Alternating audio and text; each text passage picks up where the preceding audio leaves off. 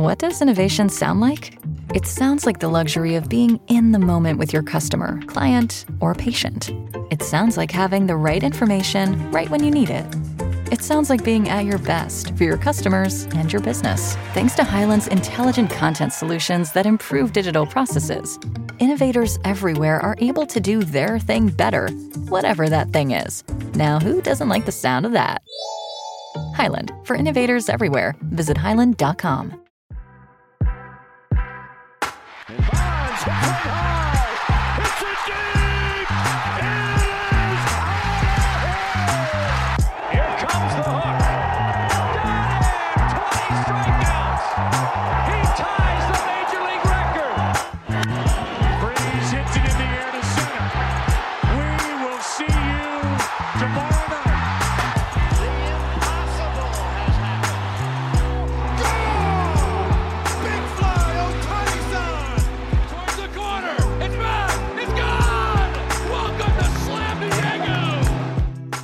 There's a lot of stuff happening. So here's what we did. We shot Xavier Scruggs a message and we said, dude, you're kind of dropping bars on Twitter right now and so well connected, MLB Network and ESPN.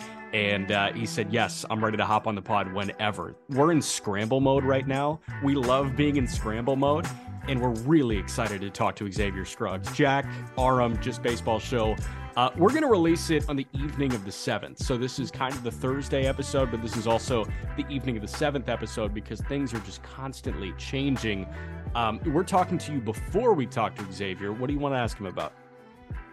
Man, I'm just excited to get his perspective on a lot of things. You know, this is one of those times where, you know, we think we know what's going on the outside. We try to keep it in touch as much as we can. But, you know, when you have somebody that's really been in the trenches and that gets it and is seeing these players make these big decisions, seeing how some of these things are unfolding.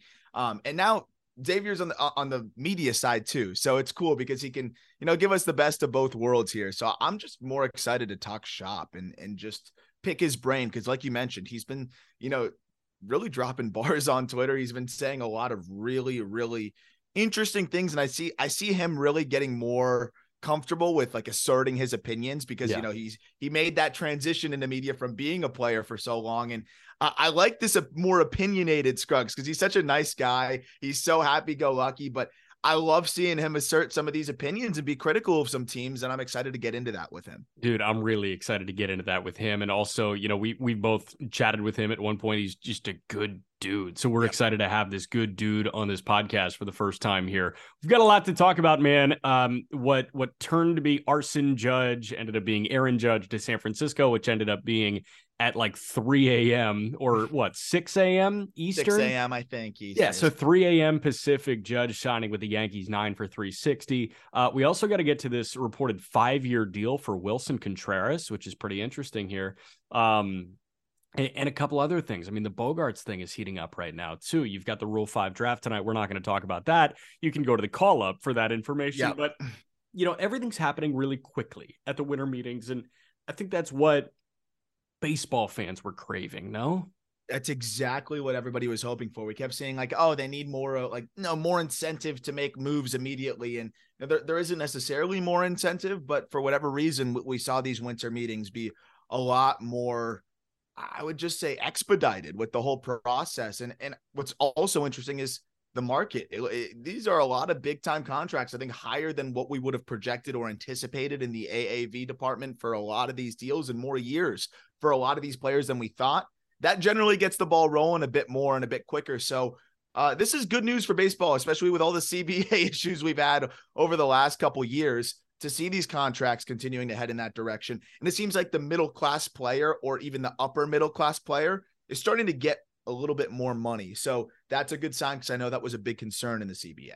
Yeah, I'm never going to complain about it being a player's market, but this more than really any other year. And, you know, you could say it about Corey Seager and Marcus Semien and some of the deals. Like, I mean, those deals are always there. They're always there, but this really feels like a player's market. I mean, you think about what, Heaney getting his 2-year deal and he's making north of 10 annually, and Jose Quintana making 13 annually on a 2-year deal. It's a player's market right now. Kenley Jansen making 16 a year and getting 2 years. He got that last year, but the second year is pretty crazy as he's a year older now. You look at like what Chris Martin's getting. We talked about what the other relievers like Montero and Suarez were getting on these 3-4 year deals. It's pretty remarkable. And I like it. I'm always going to be pro that. Also, seeing Mitch Haniger get his bag was nice as well, and get a multi-year contract. Also, really, if you want to get a pretty good player, it's not going to happen on a 1-year deal, except for the very unique Cody Bellinger type of circumstances where he prefers it. Maybe same thing with Conforto, but multi-year deals are the way to go. It's the only way these players are really pushing for them, and it seems like teams are more willing than I thought they would be to give them out to certain types of players, like an Andrew Heaney. And dude, think about Bellinger, right? Apparently he had multi-year offers on the table and he said no. So even though it was out there in the ether that Bellinger would prefer a 1-year deal, teams still thought that they could get the best of the market and get ahead of the market by offering him a 3-year deal. So he stood his ground and said, no, I want one. I'm going to prove it. I'm going to get a bag after this. Listen, for a guy that has been one of the worst hitters in baseball, if not the worst hitter in baseball over the last 2 seasons, to get $17.5 million tells you all you got to know about this being a player's market. Oh, man. Yeah. And I hope he bounces back. I think it's a perfect spot for him in Chicago. And he helps the Cubs. That's for sure. Even with what he does with the glove, if he can do anything with the bat, he helps the Cubs. The Cubs, they needed an answer there. And I'm excited to see what they continue to do. I know you guys talked about them on the last episode, but I'm very excited to see what that looks like. And we're excited to talk to Xavier Scruggs. Here it is right now. All right, we got Xavier Scruggs here, of course, with ESPN and MLB Network, the former, Cardinal, Marlin. Who am I missing? Just the NC Dinos of Korea, baby. That's all. Forgot about the NC Dinos. Hey, listen, thank you so much for joining us. I know this is like kind of that crazy week of baseball, and I've just seen you go like you are dropping bars on Twitter, and I was like, I gotta shoot you a message and get you on this podcast right now, because you are really leaning into what a lot of baseball fans want to hear, right? You're looking big picture right now. And, I know Aram and I both really identify with what you're putting out there about DeGrom, about the Red Sox, and about a lot of these contract things going on. So I guess the first thing for you is, as a former player, how awesome is this player's market? I mean, guys are getting bags left and right. I mean, that's one thing that's really cool for me to see, is like just the idea that, guys get to a certain point in which you get to free agency and you've worked so hard throughout the course of your life. The guys have played years in minor leagues, and you've afforded yourself an opportunity to be able to search, okay, where can I go? Where's the best fit for me and my family? And then ultimately, a lot of the times is who's going to give me the biggest financial gain, right? Who's going to allow me to really support my family for years to come? So I think it's cool because I've seen it from a perspective as I've played, and I understand how really hard it is to stay focused and do this thing 162 straight games and then do it multiple years into where you can get to a point like that. So I appreciate it and glad to see these guys get those opportunities.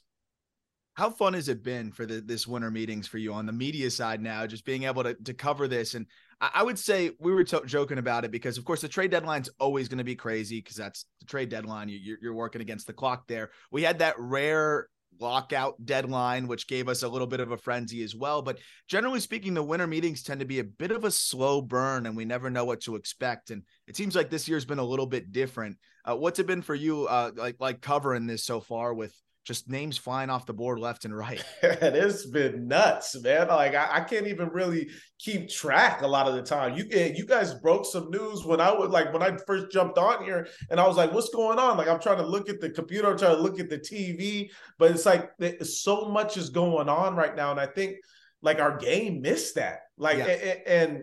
And oftentimes, like you said, we don't have the off seasons like this with some of these bigger names. I mean, Aaron Judge just had a historic year and goes into free agency. Like, we don't get that. So to see the attention that baseball is getting right now, It reminds me of kind of what we see NBA offseason. Obviously, it's a shorter period when we talk about winter meetings.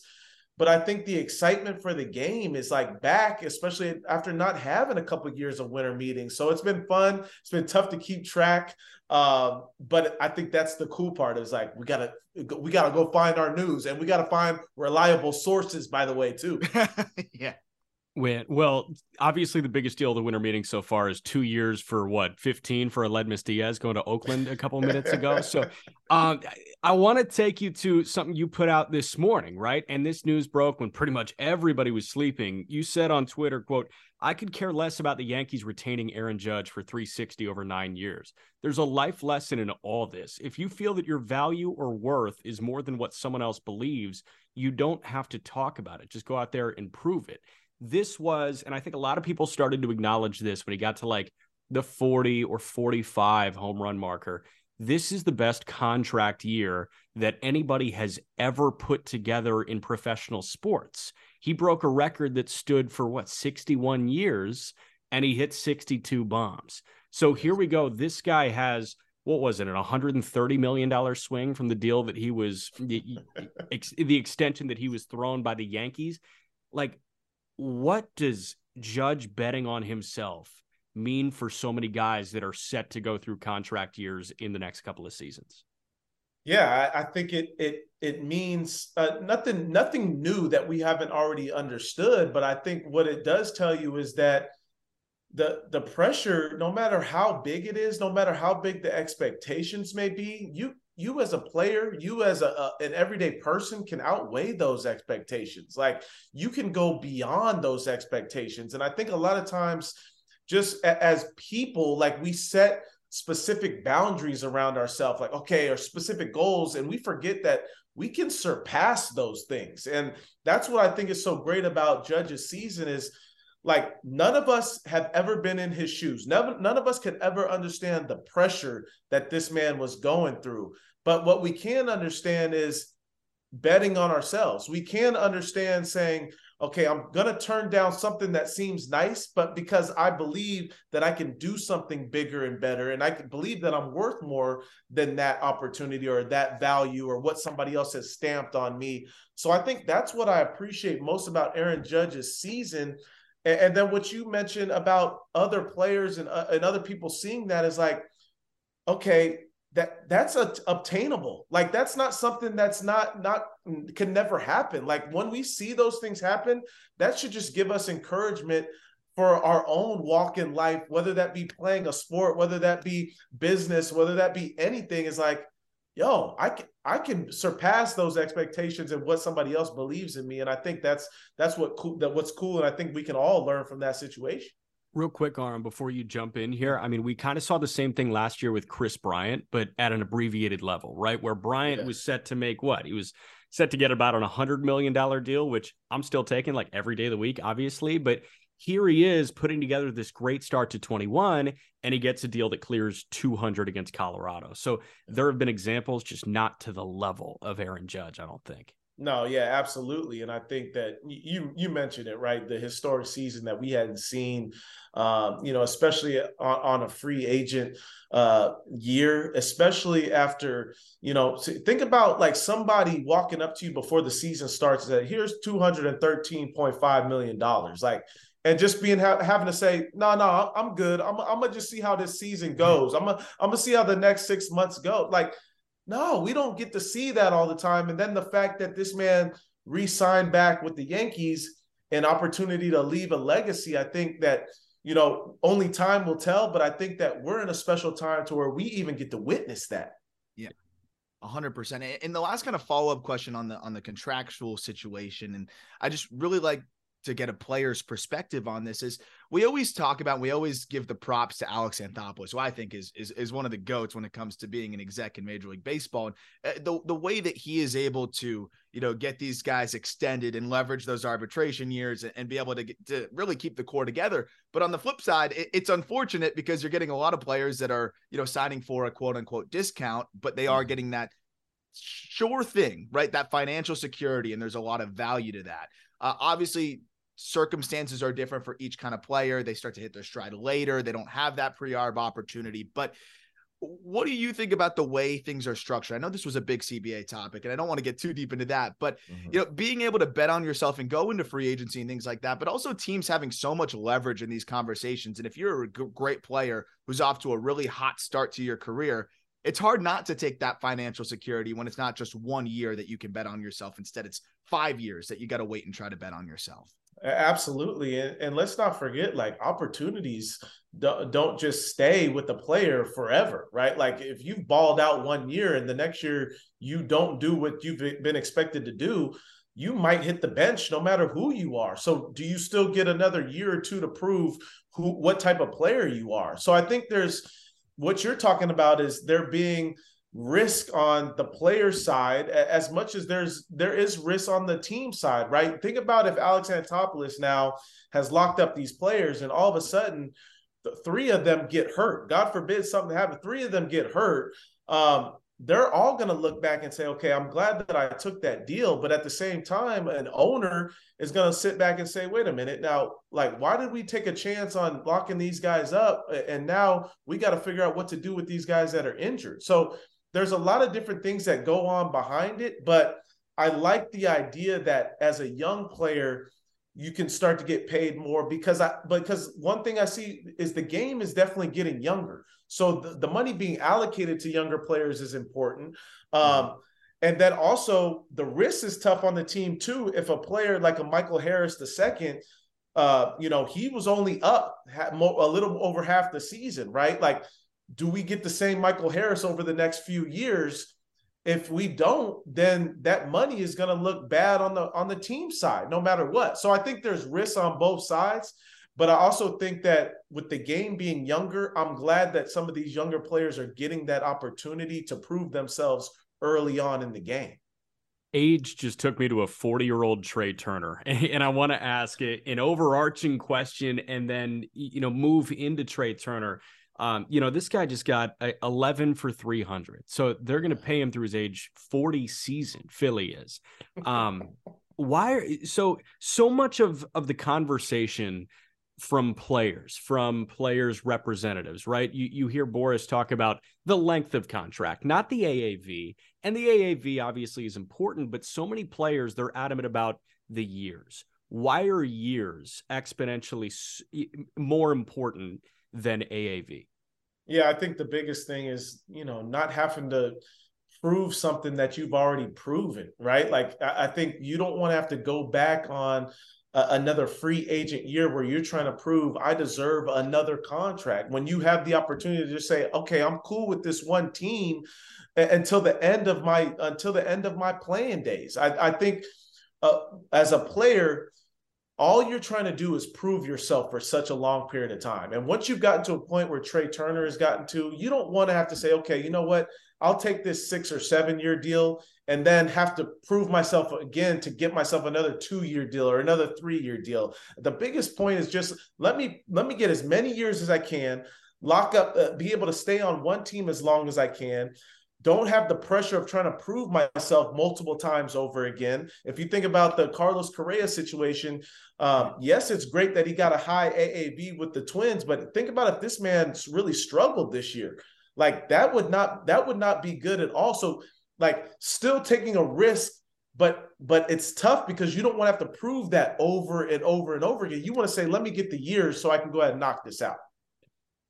Is there a team, to take a little bit of a pivot to, what you've been talking about on Twitter, and I might be feeding you into one of the things that you've said, but maybe something that you haven't gotten to on Twitter just yet, but is there a team that surprised you one way or another? I know it's still early in the offseason, but with the way that they have handled the early going of this offseason and in the early parts of this winter meetings?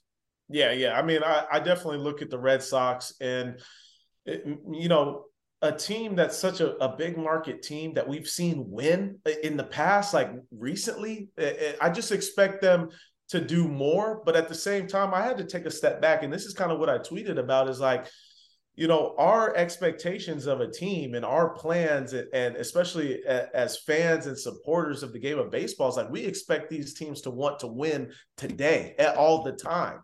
And I think sometimes we have to take a step back and say, okay, these teams have already put together a plan A, plan B, plan C, plan D, way in advance. And I think the same can be true for a Trevor Story going over to the Boston Red Sox, right? You're not signing a Trevor Story unless there's plans if a Xander Bogaerts leaves, unless there's plans I need a new second baseman. Like, those things are already thought about beforehand. And I have to give some of these teams credit because, I mean, we have to remember their focus is not just necessarily let's win this year. Their focus is, okay, we have a portfolio, especially from an owner standpoint. How do we satisfy our portfolio year after year without taking huge amounts of risk? And that comes along with whether or not you sign guys for $300 million deals and then your team doesn't perform.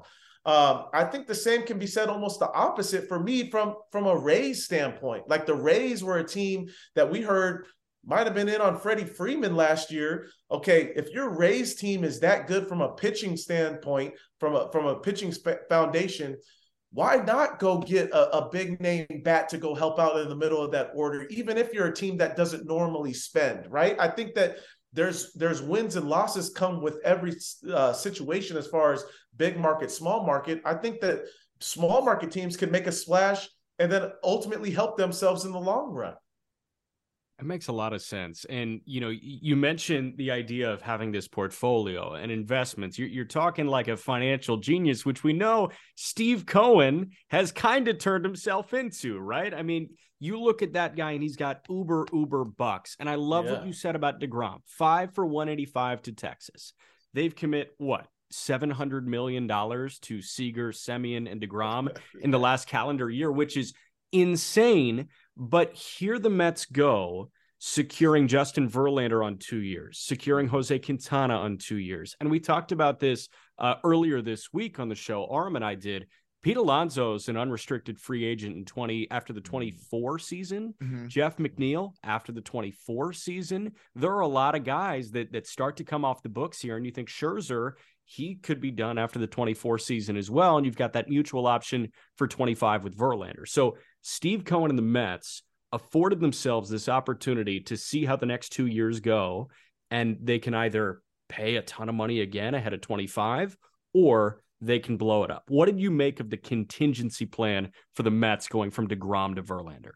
Yeah, I love it. And the reason why I love it is that I think they understand the window, right? And I think that we saw as quick as DeGrom went over to another team in the Rangers, that's as quick as the Mets were able to move on to the next plan. And that's why I think that there's got to be an appreciation for owners like Cohen, because I think that there's a willingness to say, okay, whatever our plan is, I'm willing to spend the money. I'm willing to be able to pay for the guys that we need if we have to allocate funds in a different area. And I think that's important to do so on a pitching foundation too, right? Like if you have a Pete Alonso, you have a Lindor, a McNeil, you understand that your offense has an opportunity to produce runs, whether it may not be the most powerful team, but the pitching foundation is going to be the biggest point to that. So you can't have a Max Scherzer without having a number 2 right now, because you saw Max Scherzer and DeGrom, and then you saw Chris Bassett, you saw Taijuan Walker. That whole pitching staff was immaculate for a good amount of time when guys weren't hurt. And I think that's ultimately what kept them in first place for a long time. So once you already see that, it's like, how can we duplicate that again, knowing that we're going to need that? And guys are probably leaving. Walker has left now, gone to sign with a different team.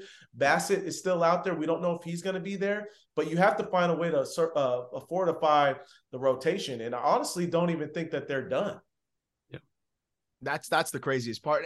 And I loved your point there, because it's exactly what Jack and I were talking about on the podcast with DeGrom, which is, just because Steve Cohen has a lot of money doesn't mean he should sign up for an investment that, you know, he doesn't think is a great one. And it's fair to say that as great as DeGrom is on the back end, that's a pretty risky investment, especially when you can get Verlander for 2 years and then go from there. What do you think is one of the more, and I know you said it was difficult to keep up with all the moves, I agree, but what was one of the more underrated signings so far that kind of got you like, ooh, I like that one? It might be Wilson Contreras. It just happened a minute ago, but to your former team, former organization. But Is there a signing that stuck out to you that you thought maybe people don't realize that this might be a better signing than people think? Yeah, I don't know if the team is ready to win yet, but I still look at if the Giants are going to improve, like offensive production is going to be extremely important. And Mitch Haniger, like I was high on him this offseason. And I understand that there's injury issues in the past, but I still look at if this man is able to stay healthy, you're talking about one of the best run producers as far as, one of the best offensive production guys in the game. OPS is normally up there above league average, at least by 30% when you talk about OPS plus over the past 5 years. So I look at, able to keep this man on the field, like you're talking about maybe a bargain at $43 million as far as what he's capable of doing. And he's not necessarily like the big home run hitter. He's a guy that can drive the ball all over the field. So I don't think that hurts him being at the Giants stadium or anything like that. And they have to build some offense there. And Mitch Haniger, I love the move there. They obviously have funds to go somewhere else now because Judge is not going there. So I think you start to build some offense within that lineup. And I think that's something that they were prepared to do because you can't expect the old guys in a Brandon Belt and a Crawford. Ruff was there for a period of time. He was an older player, got traded over to the Mets. I think there was a Longoria. I think there was like, okay, can these guys do what they did again that they did in 2021? No. So let's be able to find some guys that can reduplicate that. What do you think plan B looks like now that Judge is back in New York for San Francisco? I think you got to get a shortstop. Like there's no, like, yes, I would love to see them spend money on pitching, which San Francisco normally does, is like they try to figure out a way to really get the pitching under control. But now you're at a point to where you do need a superstar player. Like they do need to build somebody from the middle of the field at the shortstop position and build around that. And I could definitely see, a Carlos Correa or a Xander Bogaerts going there. I think the shortstop position is going to be important moving forward. I think, and that's why the market shows us shortstop is such an important position. Not only just from an offensive defensive standpoint, like you look at most of these guys, they're like leaders, right? When you look at Xander Bogaerts, when you look at Carlos Correa, Dansby Swanson, like these guys are guys that you expect to lead the team. And I think that's why the position is extremely important when you talk about investment. Yeah. So you talk about leaders, and I like talking to players about this, guys that really were in the clubhouse, understand the dynamics of what goes into a winning team. And just talking to one of our guys, Jeff Conine, about Dave Dombrowski, because, Dave Dombrowski was, the guy kind of putting together the team when the Marlins won the World Series in 97. And, what Niners said about Dombrowski was that he really had a good pulse of how guys got along and which guys would fit the clubhouse and kind of fit the attitude of what they're trying to achieve. You talk about these leaders, and at the end of the day, a lot of times I think, especially today, we look at the data, we look at the metrics, and if they fit in metrically, if they help my team in an area where I'm deficient, I'm going to forget about all those other little things that may matter. How important is it to have that leader, have that guy that fits the clubhouse? Because I look at the Diamondbacks, who are reportedly interested in Xander Bogaerts and what he could bring to a team that is so young and so talented. Being a guy that was young on some really good teams, when you came up, you still had a loaded Marlins ball club in 2016. The Cardinals were pretty solid in 2014. Like, how much does it help you to be able to have that leadership in the clubhouse, and how much can it help that entire ball club? Yeah, I think that's a great question because obviously, there's no numbers that really show behind that, right? There's no statistics, but at the same time, I think a lot of us understand what a workplace is, what a workplace environment looks like. And if there's somebody that can uplift that environment, that people can relate to, that people can really gravitate towards, that can really do a lot for a specific atmosphere. And I think a lot of times, we misunderstand how important that is, because there are something that you mentioned, a lot of young guys in the game, right? As the game gets younger, there's got to be some sense of structure. And guys like you mentioned, Xander Bogaerts, who's been a part of winning teams, has been a part of a winning culture and a culture that's expected to perform every single day. There's a lot said to that when that's brought into a clubhouse. And there's guys that take on those roles as being mentors to other players. And I think when you start to hear that about certain players, it's real, and people wouldn't say it unless it wasn't real. And there's a lot of players that shy away from that because they don't want that type of pressure. They don't want to be necessarily the guy that everybody looks up to. And that's why it's not a role for everybody. But when a guy can help fit that role for an organization that, like for example, use the Diamondbacks, that's looking to build a specific culture, that stuff is so important that and people just don't understand it. Man, that takes me to the Nick Saban quote, right? There's if you want to make everybody happy, don't be a leader, like sell ice cream, right? And not everybody is cut from the leader cloth, but I'm totally with you. Hey, circling back to Dombrowski and Trey Turner, because I do want to end it by talking about best fit for guys that are still out on the market. But what did you make of the fit with Turner in Philly? Because obviously that team is not starved of leadership. Bryce Harper has stepped up as a true leader, but Turner being a totally different player to kind of that lineup's identity. How do you think they got better? Yeah, I think you're talking about a whole nother element that the Phillies didn't have last year when you talk about speed and we talk about extreme athleticism. And I think that there's a lot as far as what we're going to try to understand with some of these new rule changes. And I think athleticism and guys with speed are going to be able to take advantage of that from an offensive standpoint.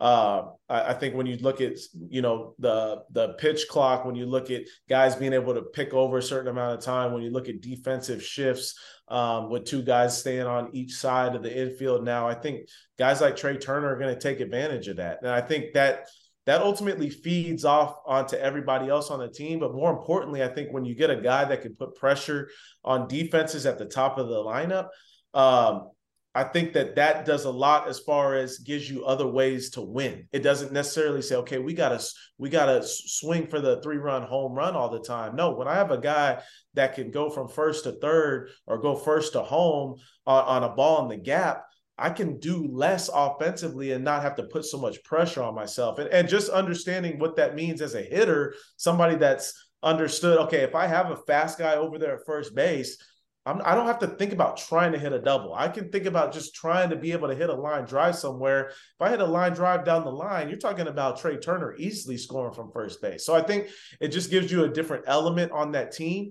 But it also, when you balance out a team, and this is, I think, what we saw with the Yankees, they lost balance towards the end of the season. When you don't have that, it's tough to really go as far as you want to go. I want to talk about your career really briefly too, before we get, we'll wrap up with his predictions on some of the shortstops. Yeah. And then real quickly though, I do want to talk about what you did, because I have it in front of me here, and I knew you put up some big numbers in the minors. I'll have a little anecdotal story on that in a second, but just so the listeners know, how many years in a row with 20 home runs? It was 1, 2, 3, 4, 5 consecutive minor league seasons with 20 plus home runs. And then you get a couple different cameos with the Cardinals, but you go to the Marlins organization in 2016. And this is kind of the first time I ever heard your name, which was because I grew up a big time Marlins fan. And that was my senior year of high school. And you're raking in AAA at that point. And the Marlins were so desperate for another bat on that team. And fans were so excited, like, call up Scruggs, call up Scruggs, call up Scruggs. You talk about the year over year feeling like you have to prove yourself to make it up. And even sometimes when you do it in the minor leagues, it's still not enough. And you forced your way up a couple of different years, and then you forced your way up again with the Marlins. How did you stay, so consistent and so positive as, you try to fight for those opportunities? And can you talk a little bit about that 2016 year where you had a 973 OPS in AAA in Jacksonville with that Marlins team? Or it wouldn't have been Jacksonville. Would it have been Jacksonville then? It was New Orleans at the time. New Orleans. Oh, the baby New cakes. Orleans. Right? Yeah. Yeah. But before the baby cakes, it was the Zephyrs. And that's, right. I was a Zephyr at that time. So wow. It's crazy. No, I look at kind of, you got to take advantage of the opportunities that you do have. I've always been somebody that's like, there's only so much that you can control, right? And I want to be able to control the things that I can. And I think what's more detrimental is if you think about those things that you can't control for a long period of time. So I try to not even think about that and just say, let me perform where I'm at. Let me just focus on, and this is what I tell a lot of young players all the time. find a way to just get better every day. And I think once you focus on that, that allows you to really surpass your own expectations sometimes. And it allows you to have a tunnel vision. So I was just like, okay, let me find a way to get better every single day. Now, does that come along with frustration and understanding that maybe you should be where you're not? Yeah, that all the time. But at the same time, I couldn't do anything about it. So I could just perform. And that's all I wanted to be able to do, to where, okay, like, and this is going a little bit deeper, but this is something my dad told me when I first got drafted. He's like, don't have any regrets. And I always thought about the game, and I was like, okay, I don't want to look back and say, man, I spent too much time thinking about this, or I spent too much time worried about somebody that was in front of me. No, I'm just going to put my head down and keep working, and wherever the chips may fall, they fall. And that way I can look back and say, I did what I needed to do. So that was kind of like my focus. And then I look at 2016, I just wanted to be up there with Giancarlo Stanton. I wanted to be up there with JT Realmuto, Christian Yelich, Marcel Ozuna, D. Gordon was on that squad, Jose Fernandez, Ichiro. Man, I miss Martin Prado. Like, dudes, it was a squad. Like, that was a squad. And I was like, and I remember looking around, I was like, hey, these dudes, they're going to be balling in a few years. And I'm glad to be a part of this. That was going to be my follow-up question, because I was like, what was it like to just get there with that group? Because we obviously know that the pitching was the Achilles heel with that team. And that team, man, that team killed me. Because that was still in my very, very passionate Marlins fan days before they killed me even more slowly. But, I mean, Jose Fernandez, what was it like? That's my last follow-up question. Watching that dude pitch. I mean, you got to stand at first base while that guy tossed. I mean, where does he rank with some of the arms that you saw, whether as a media member, as an opposing player, as a teammate? I mean, where does that guy stack up? Yeah, he was on his way to win Cy Youngs. There's no doubt about that in my mind. And the mentality in which he pitched was like fresh and unique. If you remember, like, he gave you that bulldog look, but at the same time, he give you that look like, that's what I'm doing all 9 innings tonight. So there was like a different mentality that like almost fits today's game better, as far as like emotion and kind of what you see more of on the field and kind of that competitiveness. But just seeing the way that man threw the ball, like, and I don't know if you remember, like, everything he threw was like at 110%. Like they would have to pull the reins back on him nowadays, as far as like, hey, don't go max effort, because he was like dialed in all the time. Amazing personality. We were starting to get real close to before he passed away, and it really special player, Jose Fernandez. But all those guys on that squad, and then Don Mattingly was my manager, and Barry Bonds was the hitting coach. Yeah. Like Barry Bonds was my hitting coach. Who gets to say that? Like, So it's just crazy to just think about that whole atmosphere, that element of that year. Dude, I think every Marlins fan is going to shut this episode off now that you said this. Like, you guys had it so good. I almost need to take a breather, honestly, man. That team was like the nail in the coffin for me, man. I'm like, hey, we'll let you go in a minute, but I want to go rapid fire. So I'm going to give you the name of a free agent who's still out there, hasn't signed. I don't want like contract prediction, like where they're going to end up, because nobody can really do that in 100% clip. I want best fit in your mind and just a quick reason why. Let's start with the shortstops. Correa, where is he best suited and why? Correa best suited for the Cubs. And the reason being, the Cubs are a team that's still building, and you get the youngest shortstop on the market. So you still have time to get into his prime years when you're actually ready to compete. And when you're building a new foundation, you want guys that have won before and that proven leaders, and that other guys can look up to and build a culture. I think the Cubs are looking to build a new culture right now that most of those guys have left, that played at a high level. And I think that you do that best with Carlos Correa. How about that? All right, Xander Bogaerts, best fit and why? Xander Bogaerts, to me, the most consistent shortstop that we've seen as far as offensive production, even got better defensively as far as defensive metrics last year. I think he best fits with the Dodgers. I think the Dodgers look for a guy that can kind of replace Trey Turner not only offensively, but defensively too at the shortstop position. I don't know if you necessarily put the pressure on Gavin Lux to move over to shortstop and be ready. I think you got to go get one of the top guys, especially if you're still looking to get back to the World Series, because we understand the Dodgers are not a team that's going to just, okay, let's find a way to fall off and rebuild a little bit. No, they've got to replace that production, and they've got to find it quick. Yeah, and they've got Miguel Vargas probably slated in at third, right? To start at third base. So it'd be nice to have a shortstop. Dansby Swanson's an interesting beast, right? Because it's kind of similar to the Freddie Freeman narrative, where Dansby Swanson's an Atlanta Brave until all of a sudden he's not. And with every day that this passes that he's not an Atlanta Brave, you get more and more concerned. I saw the Cubs and Cardinals were both really in on Dansby Swanson. Where does he fit? Dansby Swanson, he's not going back to the Braves. I look at the Braves now have the opportunity to move Grissom over to shortstop. You have Albies there that'll be ready this year. Dansby seems like the perfect Cardinal to me. I look at this like the Cardinal way, and the Cardinal player is always like a clean cut player that you hear like perfect interviews from. And I look at defense is so important for the Cardinals. They don't have like the big pitchers that strike you out. So like defense is always extremely important to them. Dansby Swanson, Gold Glover.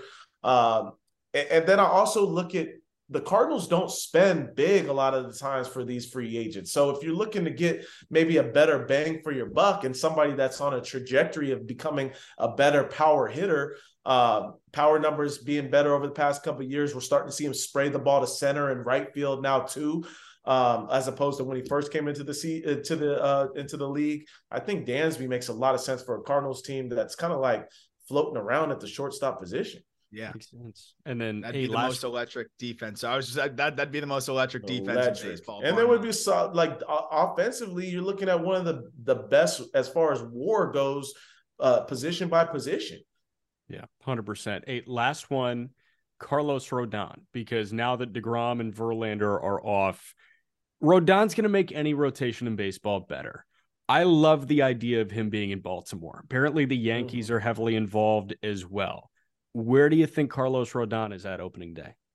Yeah, I like your idea about the Baltimore Orioles. I hope the Orioles are looking to add a piece to the rotation, because I think that's going to be important, especially if they want to get better than they were last year, even if they were a year ahead. I look at the Mets aren't done. I look at the Mets got to find a way to lock up another frontline guy. I look at Cohen putting his money where his mouth is when it comes to that rotation. If they're not able to sign Chris Bassett back, you have to find a way to at least get Carlos Rodon and to be able to have another swing and miss guy. Those swing and miss guys are so important nowadays, as far as when you look at offenses like swinging more for the fences. I think that's more of a great spot for him and a great fit. Arm, you got anything else? No, that was curious where the Rodon prediction was going to go. It sounds like that makes the most sense, but of course, Jack and I are always trying to push good players to the Orioles, and that would be great. I would love to see him in Baltimore. I know. I want to see some guys go to the Orioles, man. I just don't. I don't think it's going to be this year. I think it's going to be next year. I think they were just a year above schedule, and I don't think they're ready to spend like we saw the Texas Rangers spend last offseason. Yeah.